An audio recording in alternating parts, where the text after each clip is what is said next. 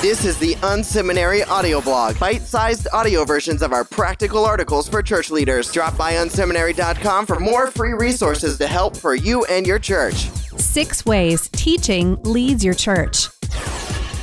Whether you call it teaching or preaching, the message in your main service leads your church. It's core to what makes your church your church. In fact, in a very real sense, your community is simply gathered around the main teaching at your church. Here are ways that teaching is leading your church. Critical to church growth. At the core of every fast-growing church is great preaching.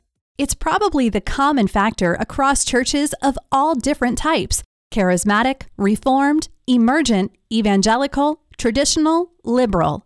It's one of the main reasons people invite their friends to attend church. If teaching is an afterthought and not a focus of the senior leader's role, the church will flounder.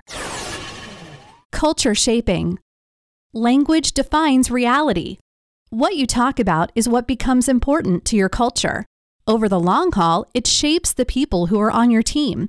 It defines the sort of people who are attracted to join your team. It sets the pace for what your community talks about, and those conversations end up becoming your culture. Sets the level of transparency. If you're transparent in your teaching and let people see the real you, it'll lead to people in your church being open with one another.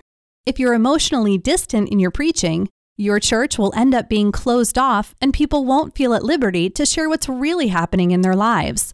People take cues from the public teaching about what their personal level of transparency should be.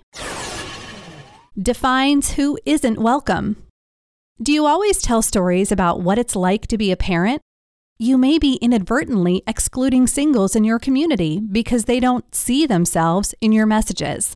If you're the youth pastor who gets the opportunity to speak on Sunday morning and you only reference students in your message, you exclude the majority of your audience. Use stories from a wide variety of backgrounds in your messages to draw in various segments of your community. Leads the theological conversation. If there's an important shift happening theologically or philosophically in your church leadership, use the main message on Sunday to lead that conversation. As your beliefs or views shift, people need to be brought along on that journey so they can see how you're growing. No amount of position papers or theological texts can make up for a series of great messages.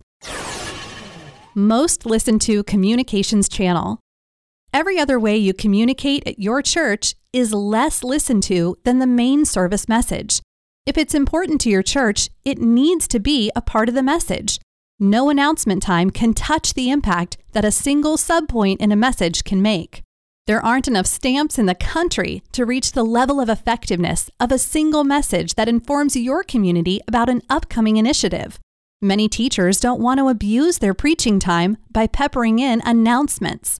But seeing your message connect to something your church is doing as a practical next step is healthy when used conservatively. For more insights and articles, visit unseminary.com.